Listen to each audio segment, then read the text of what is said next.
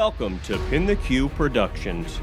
If you are interested in the culture of the fire service and keeping tradition alive, you have come to the right place.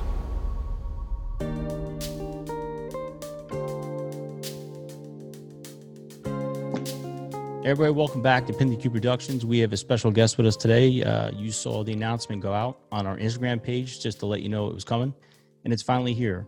Obviously, with COVID going on, unable to make the trip to Cincinnati, which I was looking forward to doing, but for me, that was about a 10-hour trip, and with everything being shut down and all the delays, and of course, not being able to walk around the firehouse with the brothers and sisters always stinks, but we do have Zoom. Thank God for technology. So we're able to bring Bobby to you on Zoom, which everyone knows in 2020, this Zoom thing is a big deal. Everyone's doing this from their homes. But we're here in the studio today, and we are really excited, Bobby, to get you on the show. Thanks. We've been trying to do this for some time now, and we are here. So, Bobby, why don't you introduce yourself to everybody? My name is Bobby Shelton. I'm a firefighter paramedic for the city of Cincinnati. I've been in the fire service 29 years, the last 25 with the city of Cincinnati. I spent the vast majority of my career on a truck company, and for the last 10 years, I've been assigned to a heavy rescue. And in Cincinnati, our heavy rescue also does all the hazmat. So not only do I do technical rescue, but we do hazmat response. So that's kind of my background as far as what I'm doing right now. I also have some off-day gigs like most firefighters. Right. I teach for the state of Ohio, the Ohio Fire Academy, and I teach for a community college here in the city in the fire science program. So we've got in our fire science program kids who are just now coming into the fire service, whereas when I teach for the state, we go around to different departments, both volunteer and career, and we do fire behavior labs and everything that incumbent or firefighters who've been on the job for years can benefit from. It's always fun, too, when you have, the salty dogs coming in to teach. And at the beginning, they got their arms crossed and you're trying to get through to them. And then finally, when their eyes open up and their ears open up, you're like, this is why you're here, to pay attention. And the other thing is, too, I learned early on as a teacher to utilize those guys. Absolutely. Those guys who have more time than you or have had different experiences from you, utilize those guys because they're going to make the class better. Initially, they come in and we call them prisoners. Okay, who of you has been forced to be here? There's people watching right now. I'm like, yeah, that was me. Right. And I've been that guy too. Sure. Who's been forced to be here. And then once you break that ice, they're more likely to be accepting. Once they know that all right, I'm being forced to be here, but if you say something I can use, I'm all about it. Absolutely. And generally they come around. Yeah, and those guys they'll give you experiences that they've had, and then you can bounce ideas off each other, and then everyone else starts to listen, especially the new firefighters, which is great because they need to hear those life lesson stories. Right. So, Bobby, bring me back to the beginning, brother. When you started thinking about becoming a firefighter, I see you smiling, so I know this is going to be good. How did this all become for you? Now, according to my mother, and I'm not going to say that she's wrong, when I was about 4 or 5 years old, I wanted to be a firefighter. We lived in a 4-family apartment building, and our downstairs neighbor, who his boys are my age, 54, and he's got one that's a couple years older, we used to play together. But he was a firefighter. And back then, in the mid-'60s, early '70s, the fire department used to do block inspections where they go out and inspect apartment buildings and all sorts of multifamilies, businesses, and what have you. So they would come on the apparatus, and I would see them. And my mother tells the story that when they would come around, I had some galoshes, and a little raincoat and a plastic fire helmet. And I took the washing machine hose off of the washing machine. Now, this is what she says. And I went out and would always talk to the guys. And like all kids, you climb on the apparatus and do this and that. When I went to elementary school, the firehouse was right next to the elementary school that I went to. And so during recess, I would sit outside the firehouse. And during the good weather, we'd always have the doors open. It wasn't like the security issues we had to have now since 9/11 and all that. Right. And the firefighters would come out and talk to me. My neighbor was there, and he would always call me his son. And I got to know the different officers and the different drivers and all that. And that started my love of the fire department. But then the other thing you got to remember too is that in the early 70s, that's when Emergency came out. Oh, I love that show. And I was all about Emergency.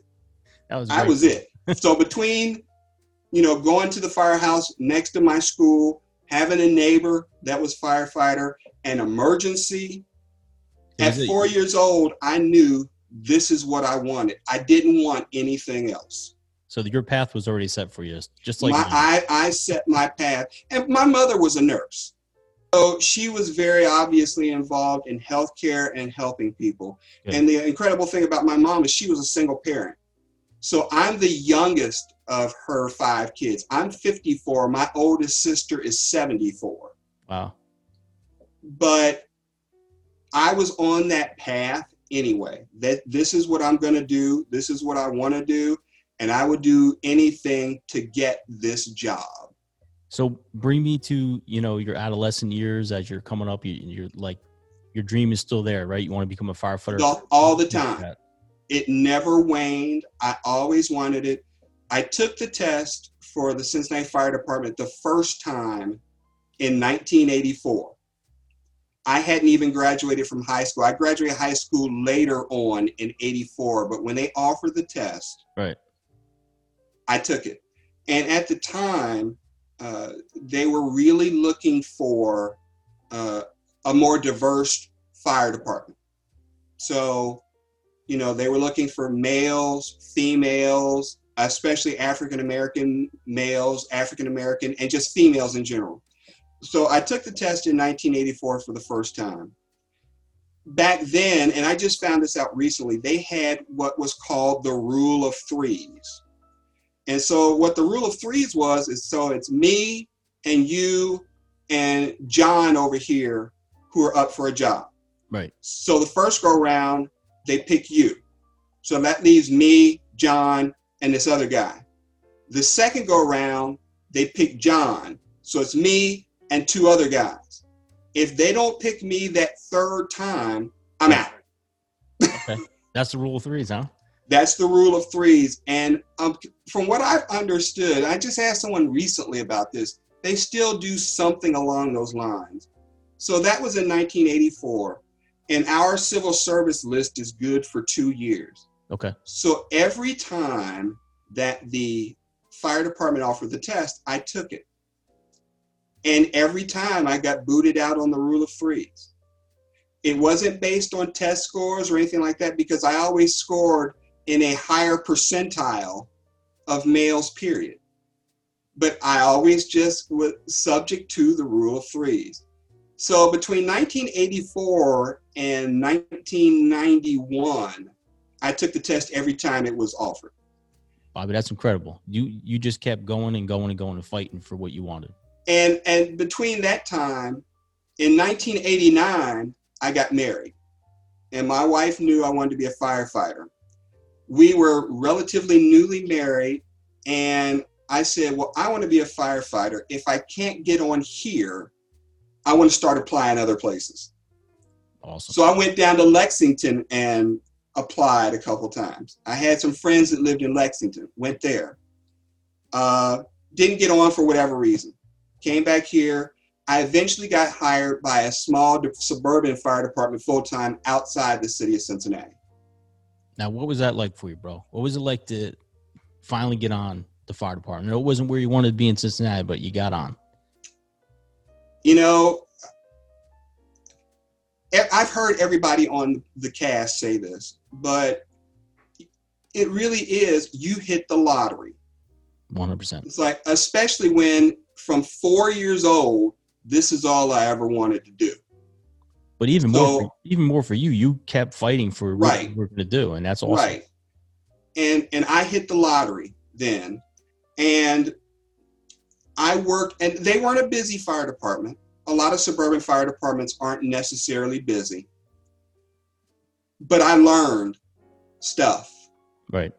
And it was a great foundation. I worked with some really good firefighters there. And what's funny, one of the guys who I was on the same day with, he wanted to be a Miami-Dade fireman. That's what he wanted to do. And he left that suburban fire department. He actually got a job in Miami-Dade. Ah, good for him. But then he came back to Cincinnati. Homesick? No, family. Okay. So he tried out for Cincinnati and got on Cincinnati. When I was at the suburban fire department, I was junior to him. When he came to the city, he was junior to me. It's funny, man, how it works that like that. So, just experiences like that. And you and I were talking earlier about 6 degrees of separation. There's always somebody we know somewhere from some department. And I've had the privilege teaching for the IAFF for 12 years, teaching hazmat and some technical rescue stuff for 12 years for the IAFF. And I have had the privilege and opportunity to teach for the largest fire department in this country, FDNY. And the smallest fire department I ever taught for was the Lehigh Valley International Airport Fire Department. And I think that local had like 7 members. Wow, that's awesome. So you run the gamut from, a large agency to a small, more intimate. And every place in between. That's great. So walk me back to the fire academy for you. What was it like for you to go to the fire academy? Because I listening to you and hearing you talk about your dream as early on as 4 years old. 84, you started taking tests. It took you a while, right? 89 before you got on. No, it took me to 91 to get on with the suburban fire department. Right. Then I got on with the suburban fire department. It took me another 4 years to get on with the city. So when you went to the fire academy for the suburban fire department, walk me through that. What was that like for you? It was different than the city's fire academy. The fire academy back then, it was a 200 hour. That's what they call it, 200. I think now in the fire academy, it's 240. The firefighter 2 is 240. It was 200 hour. And you can always tell how old somebody is when they say, well, I went to the 200-hour course. Well, you've been doing this at least 25 years, if not more. Yeah. And it was at a vocational school. Okay. But again, it was the realization of my dream. Right. So whatever, I was just trying to soak it all up. I just wanted to learn as much as I could. And I was so happy to be there. It didn't matter. There was no subject that now hindsight would have been boring as all get out. Yeah. But at the time, it was all brand new. Soaking it in. That's all I did. Right.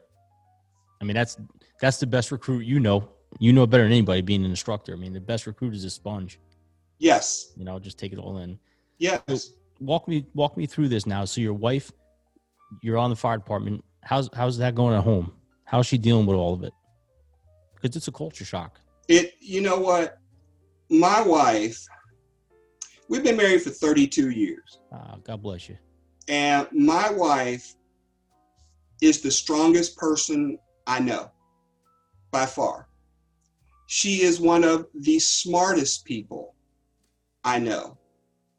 And she is the most loving person I know.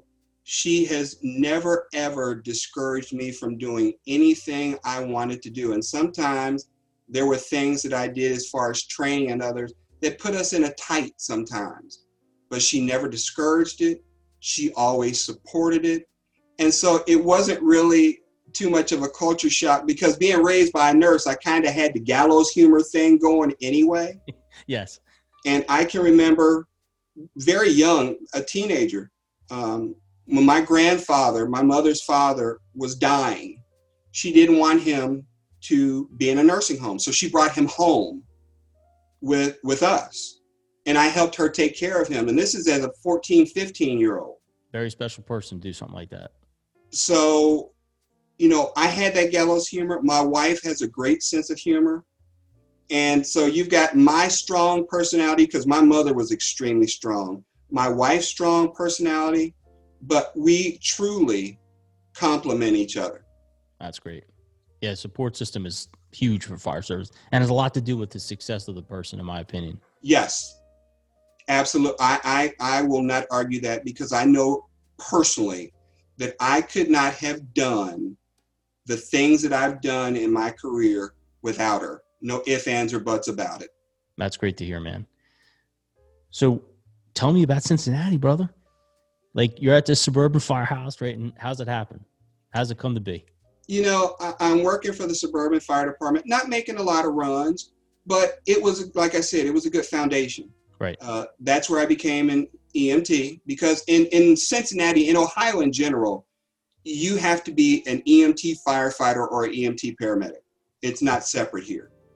And the vast majority of fire departments here do their own transport anyway. Right. So I got on with the suburban department in 1991. Didn't have a lot of runs, but we did have runs, and we used to make runs to a large worldwide company in that running area. It's only, I think, maybe 2 or 3 square miles, if that was the running area, mostly residential, but I learned. Right. And so like you said, it's a great foundation. It was a great foundation. When I came to the city, it was culture shock. Right. The fire academy, I went to basically a vocational school for the 200 hours that I went through, the firefighter training I went through for the suburban fire department. But when I got on with the city of Cincinnati, it is a structured in-house fire academy. And, first off, the city of Cincinnati, it was the first paid fire department in the country. April 1st, no pun intended, April 1st, 1853 is when the Cincinnati Fire Department came into existence as a paid fire department. So things like the fire pole and tiller trucks and all that kind of starts here. Wow. And there's a website, actually, cfdhistory.com, that you can find out a lot of information about the Cincinnati Fire Department. So when I came here to the city of Cincinnati, the first day, we had a drill instructor who was in charge. Outstanding. And I was never in the military. So some of my classmates, when we came in, they were in the military. It's no big deal to them. Right. But this guy barking and yelling at everything was so much of a culture shock. Now, I was so happy to be there. I didn't care right. that you yelled at me. Exactly. You were floating anyway. Right. Because now I'm at the place where I really wanted to be. Right. Not just the fire service, but the fire department I wanted to work for. I was born and raised in the city of Cincinnati. I went to Cincinnati public schools, the whole bit. So now I'm where I want to be. You're home. But this 16 weeks of being yelled at and stuff, and the one thing I learned was I tried very hard not to tell anybody about my past of being a firefighter already, because that is the kiss of death. Because eventually somebody will say, well, in my old fire department, we did it. No. Worst thing to say. So I kept it on. I never told anybody. Now, there were friends of mine who I grew up with who were on the fire department, and they didn't drop a dime on me. I didn't, but the instructors knew the background of people. Yeah. Plus, they see it in your skill. But, I still tried to play very low key. Right. Smart. We were out doing an evolution in the drill yard one day, and one of the captains, he dropped a dime on me. And, hey, Shelton, do this. I know you were a firefighter someplace else. No. Yeah. So, I did it because I was ordered to do it. But still, and I tell my students that all the time, my students at the community college, if you get hired someplace, and maybe you came from someplace, don't say ever, we did it this way at so-and-so. Right, because the reality that will mark you for life. And they don't care where you did it somewhere else. No, because this is our way. Absolutely, yeah. Absolutely. And so even when I'm teaching at the community college, or even when I'm teaching for the fire academy, I have to be very cognizant of not integrating Cincinnati things. Well, this is how we do it. Doesn't matter how you do it in Cincinnati. Right. Columbus has their way. Akron, Toledo, Cleveland, they all have their own ways. Other departments. So you have to be very general and speak in broad terms. Now, obviously in the fire service, there are certain things, there are certain terms that are just indigenous to the fire service. Absolutely. Got it. But don't start going into, in Cincinnati, we do it this way. Right.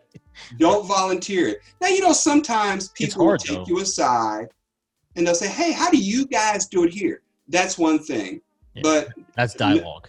Yeah. But not in the big class, no. Right. So you graduate from the Cincinnati Fire Academy. You're home. You made it, right? Your dream came true. Yes. I know it sounds like a cliche, but it's the truth, right? It's the truth. So you graduate the academy. What was your first assignment? You're going to love this.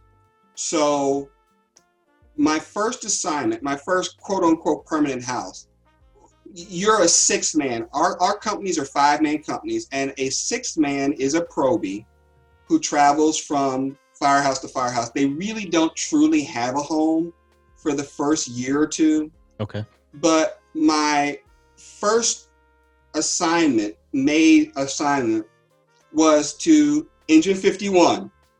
You got to be kidding me. So, and they were a paramedic engine company.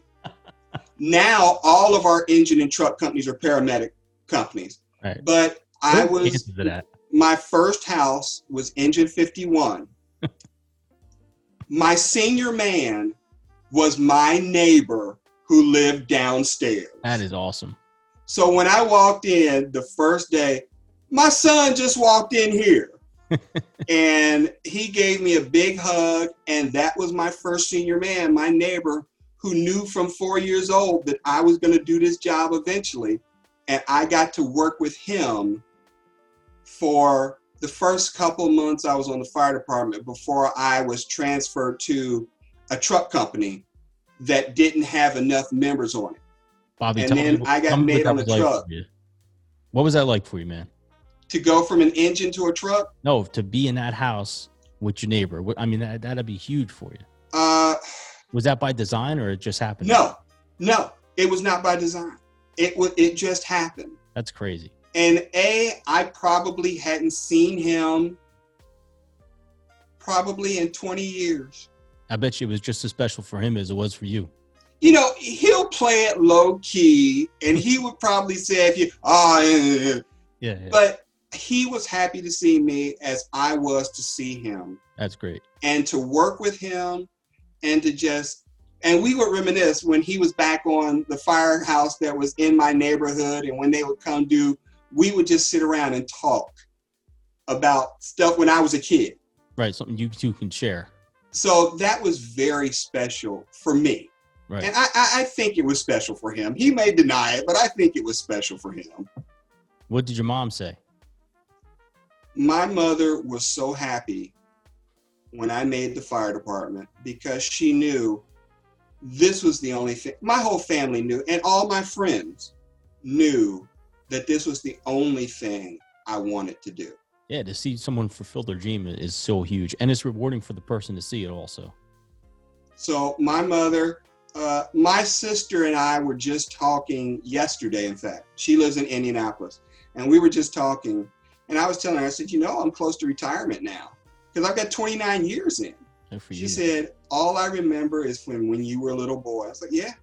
I said, and now who would have thought that I've done this job for this long and more or less haven't had any significant injuries or anything else to have survived this long. Thank God. And to still enjoy going to work. There have been some assignments I haven't enjoyed as much, but to still in all be able to go to work and enjoy what I do, whatever aspect, even if it was something I didn't really want to do. My mother raised me to put 100% into whatever I do. And so, okay, I'm not on a rescue company for this period of time. Whatever my assignment is, do the best you can at it. Absolutely. And that's to me always been my goal. I mean, based on your resume and what you're saying, it's obvious to me that you have stayed the course and you have worked your ass off this entire time to get where you're at. So nothing was handed to you. You've worked super hard to get it. And that is huge. And that's what we preach to people all the time. If all your brothers and sisters watching right now, he just said it. It's like that, right? 29 years, you remember starting. That's how it's going to be. It happens so fast. And then before you know it, you got that much time on. You get on. Go ahead. It's funny because last month, this is October, I guess it was, last month, my senior man on the rescue company retired. And he was, in my opinion, he was the ultimate rescue guy. Knowledgeable about, and on our rescues, because we do so many different things, you're a jack of all trades, a master of none. Right. But he was so eloquent in the way he spoke and the way he taught and his work ethic. And when he left the rescue, he went to our mass services unit, and he was in charge of our mass services unit. And also on our heavy rescues, we're also responsible for all the SCBA maintenance, the meter maintenance, fit testing, all of that. That all falls on the rescue.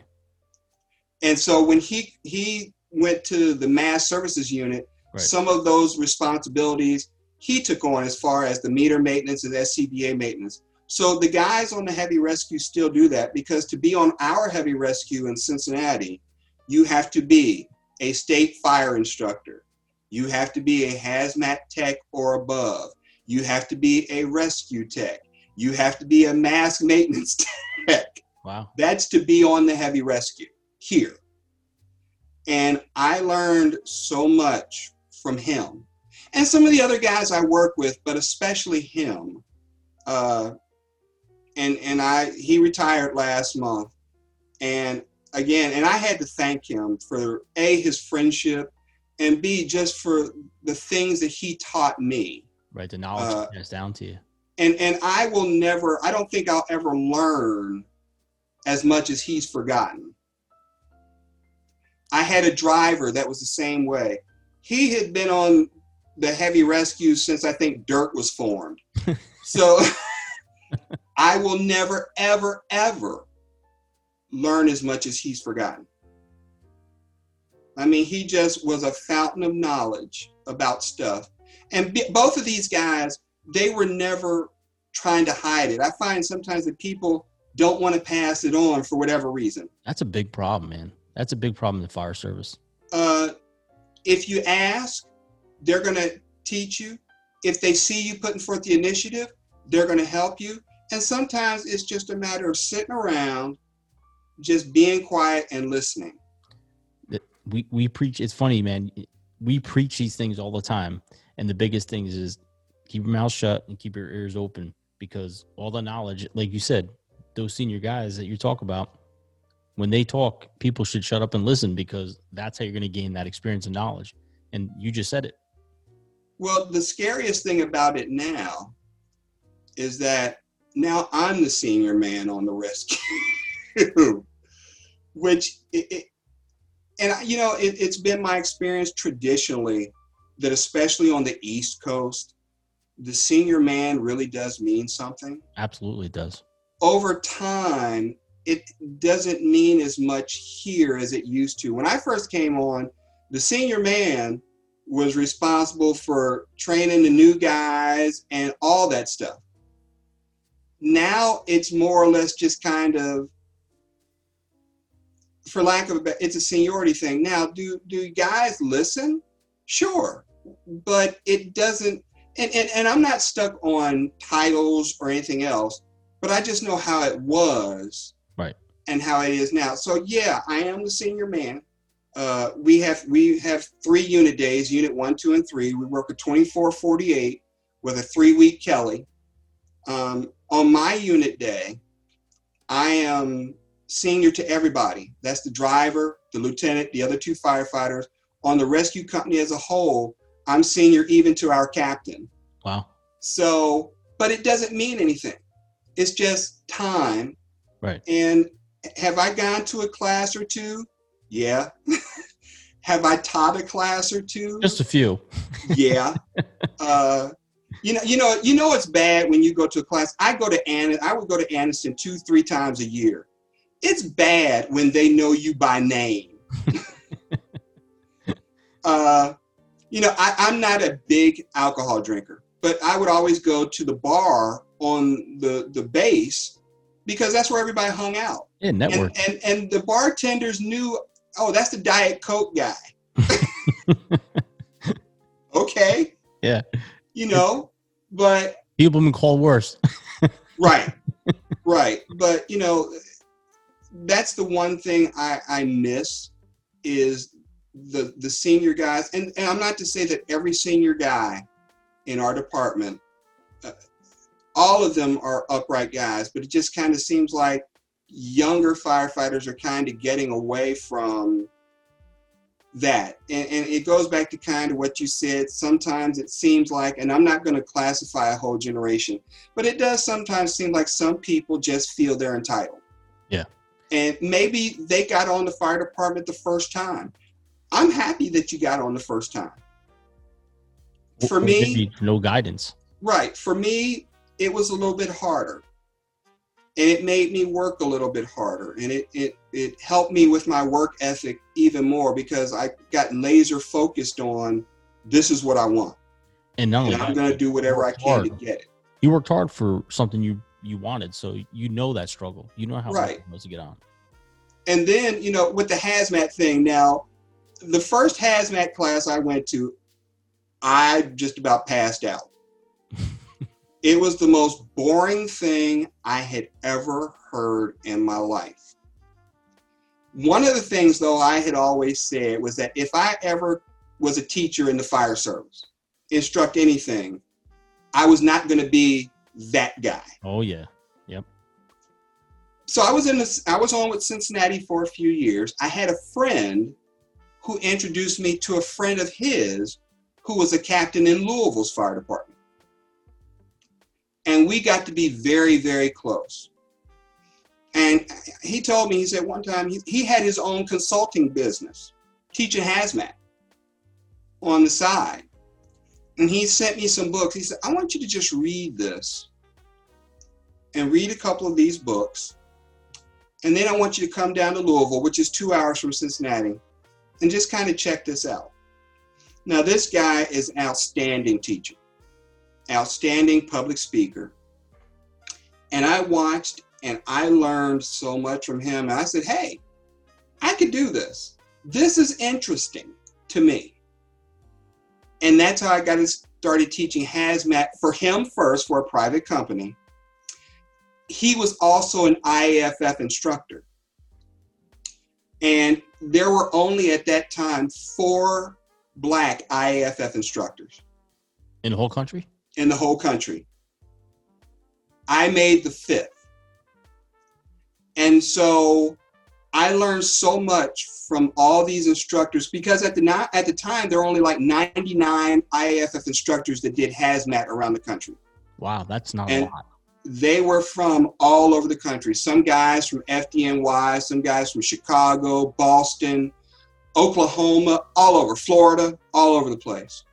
And I would listen to these guys and the knowledge that they had. And again, now I'm soaking this stuff up. Yeah. I'm just really getting into this hazmat stuff and starting to read books. And there were a couple guys who especially were extremely helpful to me from FDNY. They were on Hazmat 1. They were some of the founding members of Hazmat 1. Wow, that's pretty cool. And I would sit and talk to these guys, and I would go out and teach with these guys, and I would observe their teaching style and how they related to the guys and the humility, like you talked about. Yep. They didn't, talk themselves up. Hey, I'm with FDNY. They're just regular firemen, just like anybody else, because regardless of what department you're from or with, paid or volunteer, the fires aren't any hotter any place else. You're absolutely right. The smoke will still kill you in a heartbeat wherever you are. So these guys, I really paid attention to, and I saw how excited they were about hazmat. And for me, it was infectious. So I started getting into hazmat, and I started really getting into hazmat. I was already a state fire instructor for the state of Ohio. And then I went to Anniston and got classes there. Then I went to some FEMA instructor classes, and it just kept on building and building. And I'd go to this class and that class, and I'd bring it home and I'd teach it here or teach it there. And it just increased my love for hazmat, as well as, I mean, I love going into burning buildings. I don't know anybody who does. I saw a quote one time on the internet: no one ever said, I want to be on the ambulance today. Yeah, I can vouch for that. Now, those people who ride our medic units, we do have some permanently assigned medic units. That's great. I am not mad at you that you want to be on the medic unit, but that's not me. Am I a paramedic? Yes. Do I do a dip on the paramedic unit every once in a while? Yeah. Am I detailed to a paramedic engine company? Sure. But I want to stay on my rescue company. Yeah. And I want to go into fires, and I want to do hazmat stuff, and I want to hang on the side of a building. But that's the overall love for me, of the fire service, the fire department. We have people who are just engine people. That's great. We have those people who are on a truck. You'll never hear me say anything bad about a truck, because I spent the vast majority of my career on the truck. Want the truckie, always the truckie. Guys. And I am a rescue guy. Right. I love it. I still got some truck in me, but I am a rescue guy. And had I known when I came on the fire service, because I didn't come to the rescue until late in my career, because I always thought the truck was where it's at. Oh, yeah. Until I got on a rescue. Well, they pick on me because we call ourselves the truck company, but we have a pump, obviously. So, you know. So it's a Quint. It's a Quint, but, yeah. You know, we have our little slogan, you know, which is a 547 trucking company. Everybody breaks our chops, but that's all right. We run 5 also. And we show up and like, you got water in that. That's not a truck. You know, it's funny because we had we used to be called Squad 52, and we were Squad 52 for only I think a little over 100 years. I think we were formed in 1917, 1918, I can't remember. And in 2000 something, we took on the number of the engine company that was in the house. So then we became Squad 14. And then we became Rescue 14. And now we're Heavy Rescue 14. But when we were Squad 52, when I got there, we had T-shirts. And on the back of the T-shirt, it said, how is it phrased? It says, loved by few, hated by many, respected by all. That's awesome. That's good. I love that, though.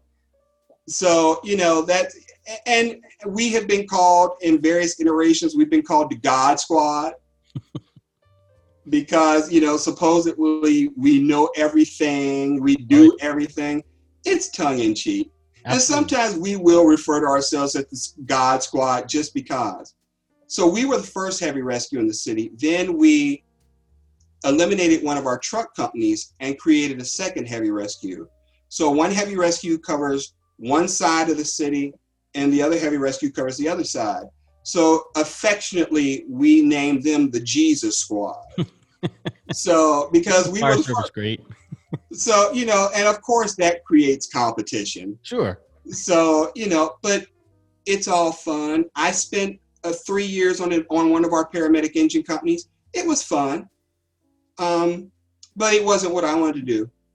But I went there and it was some good experience. I think it made me a better paramedic. I can say honestly that I've not had any assignment on a fire company that I didn't enjoy. But for me, at this point in my career, as I'm winding down, the rescue is the only place I want to be.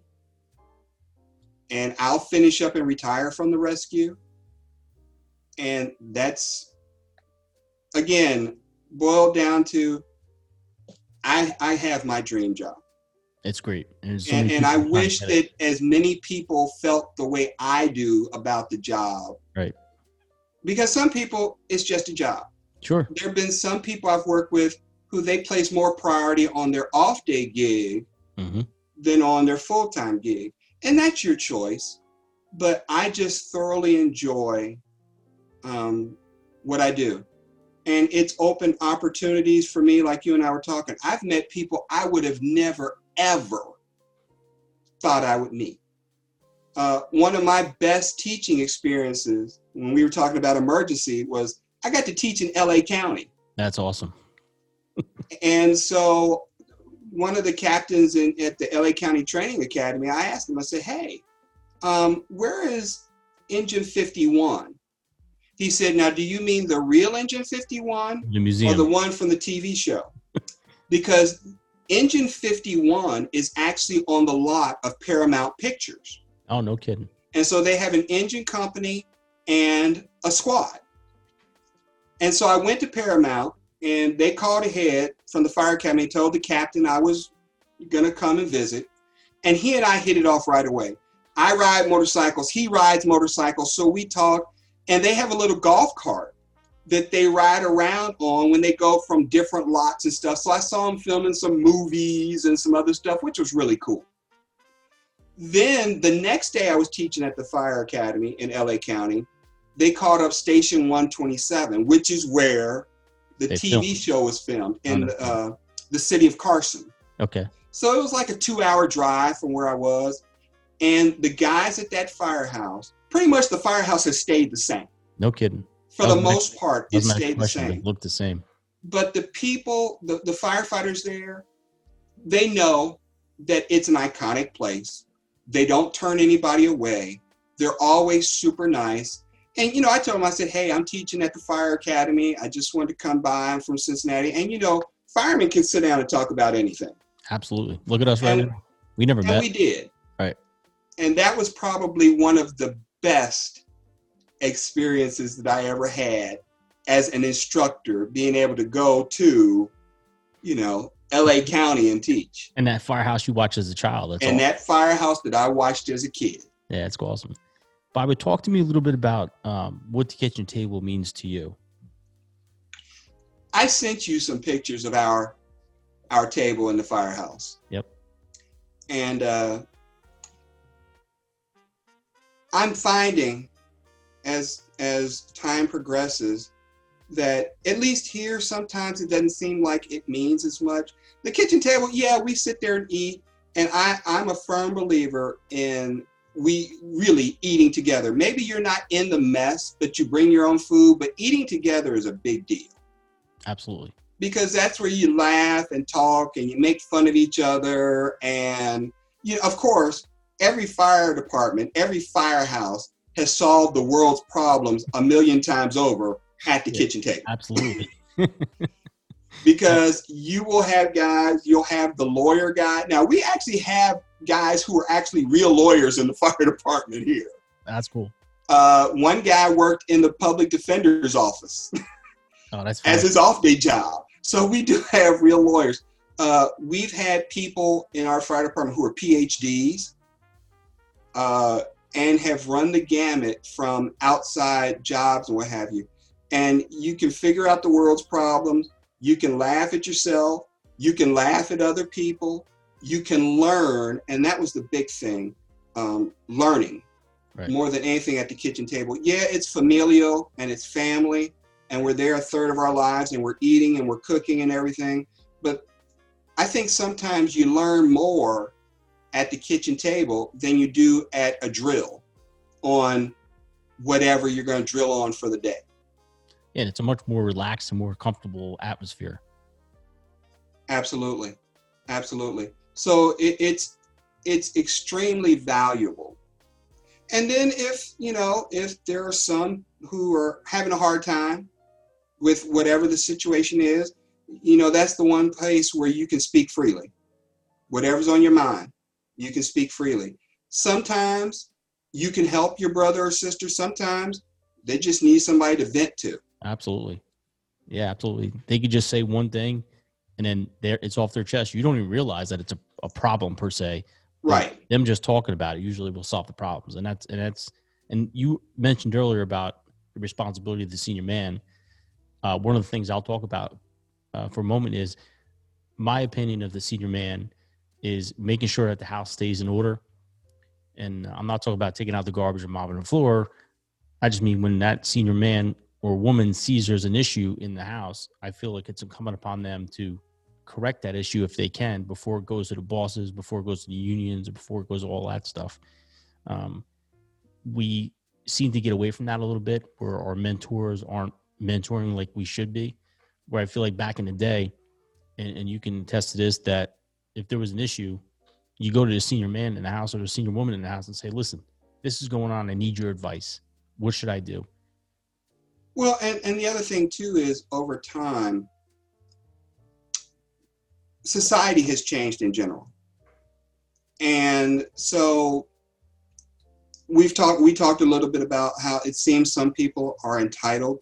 Obviously, the things that used to be done 25 or 30 years ago aren't done today, because when I first came on, the house captain, that was the law. Nothing went outside the house. It didn't go to the district chief. Right. The house captain took care of it. Right. It didn't leave your house. Exactly. It never left the house. Right. Nowadays, it seems like the chiefs are being involved in minutia, which that's taking up their time. 100%. When they need to be doing whatever they're doing. And so sometimes it seems like maybe it's just society in general seems to a certain extent, and this isn't all house captains, but to a certain extent, it's kind of rendered them in a position where they can't step in as much for fear of insulting someone, hurting someone, having something thrown at them that's taken way out of context or whatever. So nowadays, you have to tread lightly with everything. You're absolutely right. And so I think that's taken away some of that, it's not leaving the house stuff anymore. Yeah, because unfortunately, like you just said, in today's society as it's changed, that house captain can be on a hook because something wasn't done that shouldn't have left the firehouse, but technically, policy wise, it should have left the firehouse to right. Yeah. So I understand what you're saying. You're absolutely right. I think that and even with training, right. You have to be very aware. You have to be very sensitive to what's going on. You have to really be, it's hard to articulate, but you have to carry yourself in such a manner that you convey the information, but at the same time, you don't want to alienate anyone. Right. And you certainly want to be sensitive to everybody's individual needs. We're still going to teach you the fire service stuff, but there are certain parameters that you just have to work in. And I'm not saying that's bad, but you have to be careful. I've seen other podcasts and they're okay. I may not be a fan of some of the other podcasts out there. Sometimes I think that if you're from the outside and you watch a podcast, you may have a somewhat negative view of firefighters with some of the podcasts. And they're just talking like me and you are. But again, you have to be careful. It's a culture. It's a culture. And so we get it. And so there are certain things that could be said around the firehouse or certain actions that can be done around the firehouse, but it may not be for public consumption. Absolutely right. And sometimes I've seen some other podcasts, it's like, if somebody looking on the outside saw this, what would they think? Yeah. And so you just have to be careful. And I'm not going to put down this podcast. I'm just saying that overall, we have to be careful. And we have to a certain extent, change. You can change without getting rid of tradition. You can stay up with the times without getting rid of tradition. Right. But you do have to be careful because times have changed. And I feel like we have a responsibility to not only agencies we work for, but to ourselves as a family, as a brotherhood, as we talk about, and a sisterhood in the fire department. We don't want to portray ourselves in a negative light in the public, because that's going to affect everybody. And that's what sucks, is you could do something in wherever, in California, and in New Jersey, firefighters are going to feel it too, because it's a ripple effect. Right. So you're right. It's our responsibility to make sure that we portray ourselves in a perfect light. And one of the things that I have really appreciated, I would go to classes for years, and I would be one of a few African-American firefighters there for years. As I mentioned, I was like the 5th African-American firefighter who was an instructor for the IAFF for quite some time. And the general president at one of our instructor conferences said, we need more diversity. We need more female firefighters. We need more people of color. And so the effort was made. That was maybe 15 or so years ago, 17 years ago, whatever it was. And now we've got some social unrest going that's kind of around that. And the superintendent of the Ohio Fire Academy, he was a firefighter for a suburban fire department down here in Cincinnati. And in fact, on our county urban search and rescue team, which I'm a member of, he was my squad leader. When he got up to the fire academy and became the superintendent of the fire academy, he reached out to myself and some other firefighters from the Cincinnati area who were African American, said, hey, we need to increase the diversity of the fire academy staff. We need to increase the diversity of the people we reach out to as far as students, not just people of color, but females. We need for the fire academy and the fire service to be representative of the people we serve and protect. And I have so much respect for him for doing that and wanting to have that conversation that right now can be uncomfortable for some people. But he wanted to do that. He's done it. The Fire Academy has continued to work towards goals of really diversifying. And it's nice to see that there are departments who, again, you can maintain the tradition, but who are willing to look at the world as it is and say, hey, this might be something that we need to address, and let's address it head on. But right. Do so in a civil and respectful manner and see if we can be agents of change. Absolutely. And I've really appreciated that. What is it about the Cincinnati Fire Department that you respect the most? I know it's a tough question, especially with 29 years there, but. The one thing that I respect most about Cincinnati is for the diverse people I have worked with in my career, who have come from all types of backgrounds. And those people who I've worked with, I really respect the fact that they were willing to teach. I respect that tremendously. They're willing to teach. It's funny, when I look at the past 25 years I've been there, I've seen people, I remember working for a lieutenant. I was detailed to an engine company. And I remember when he made captain, he was my captain on a truck company. Then he became a district chief. Then he became an assistant chief.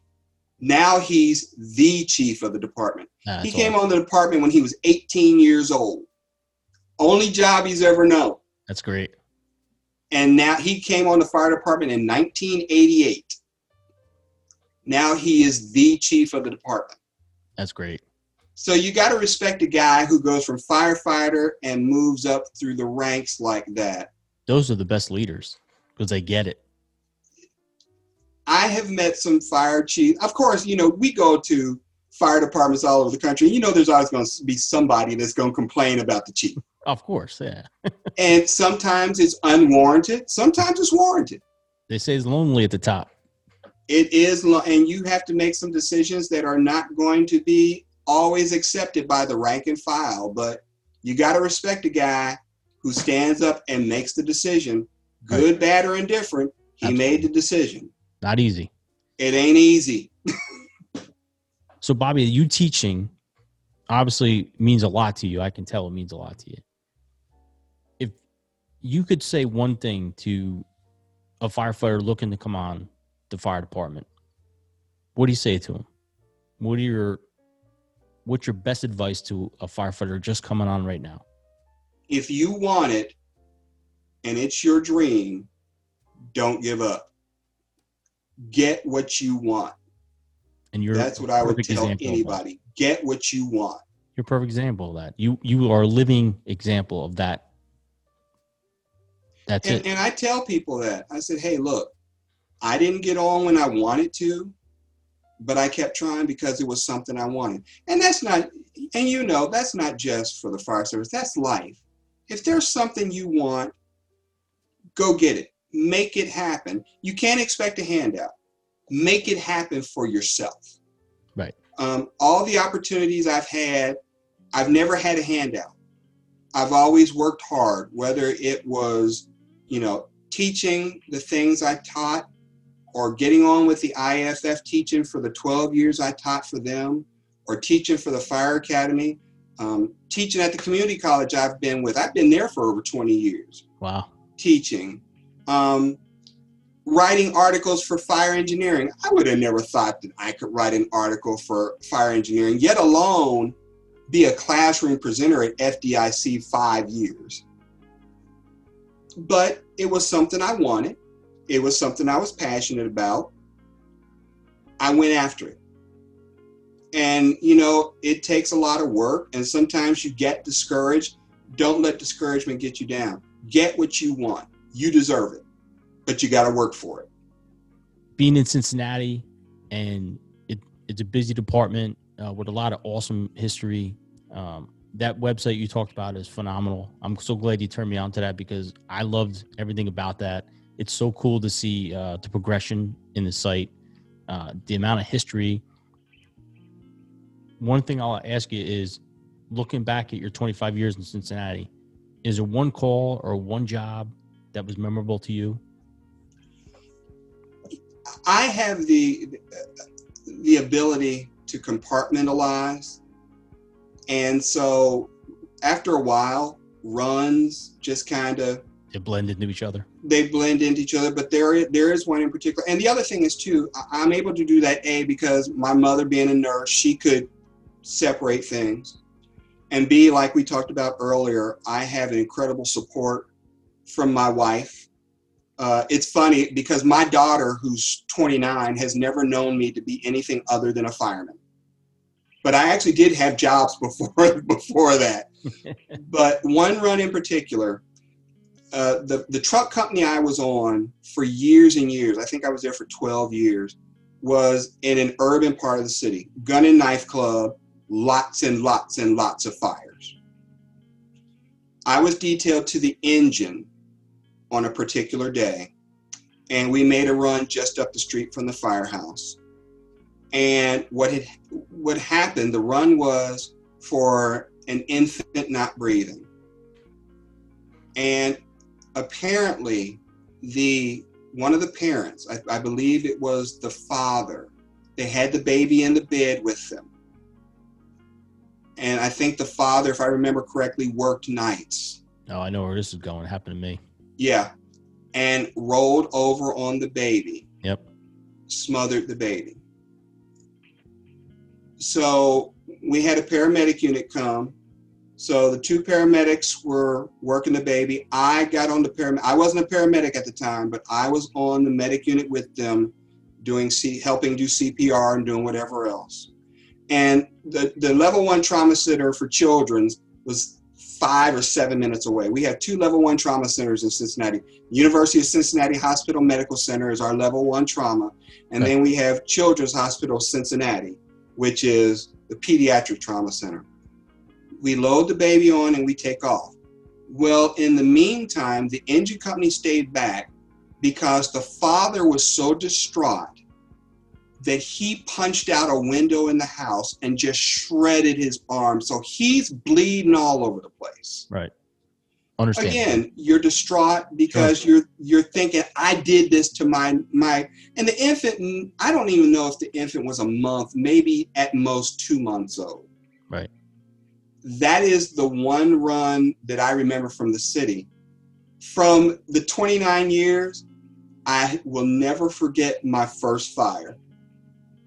That was just like, this is it. This is the real thing now. This isn't training. And it was with my suburban fire department, the first fire department I got on with.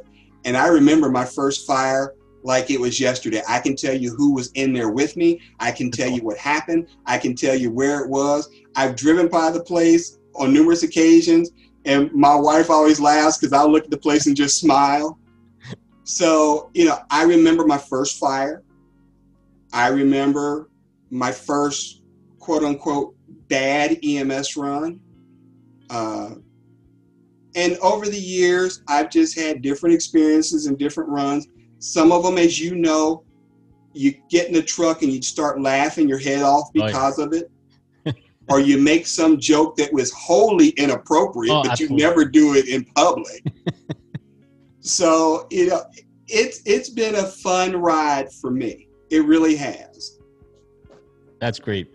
I got to tell you, Bobby, it was so fun to talk to you, get to learn about, your experiences in the fire department and your experiences, teaching, which is huge. I love the fact that you have so much charisma. I love the fact that you're teaching, you're mentoring other firefighters, you're leading by example, and the fact that you're able to bring your experiences now that you've had and teach other firefighters and mold other firefighters into a positive atmosphere that you have. You have so much positive energy and positive motivation. I think it's so important in the fire service right now.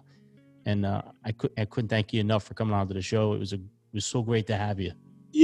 I've heard it said on every one of your podcasts, and it's true. It's not a cliche. It is, and you know this, it is the greatest job you will ever have. 100%. Bobby, thank you so much, brother. No problem, bro. Before we close, I'd be remiss to ask, is there one person in your career that you could say was either your mentor or your guiding light? I know it's a tough question because there's a lot of people. There were three. Okay. There were three. When I went to the truck company that was in the urban area, and I spent 12 years there, it was an engine and a truck in the house.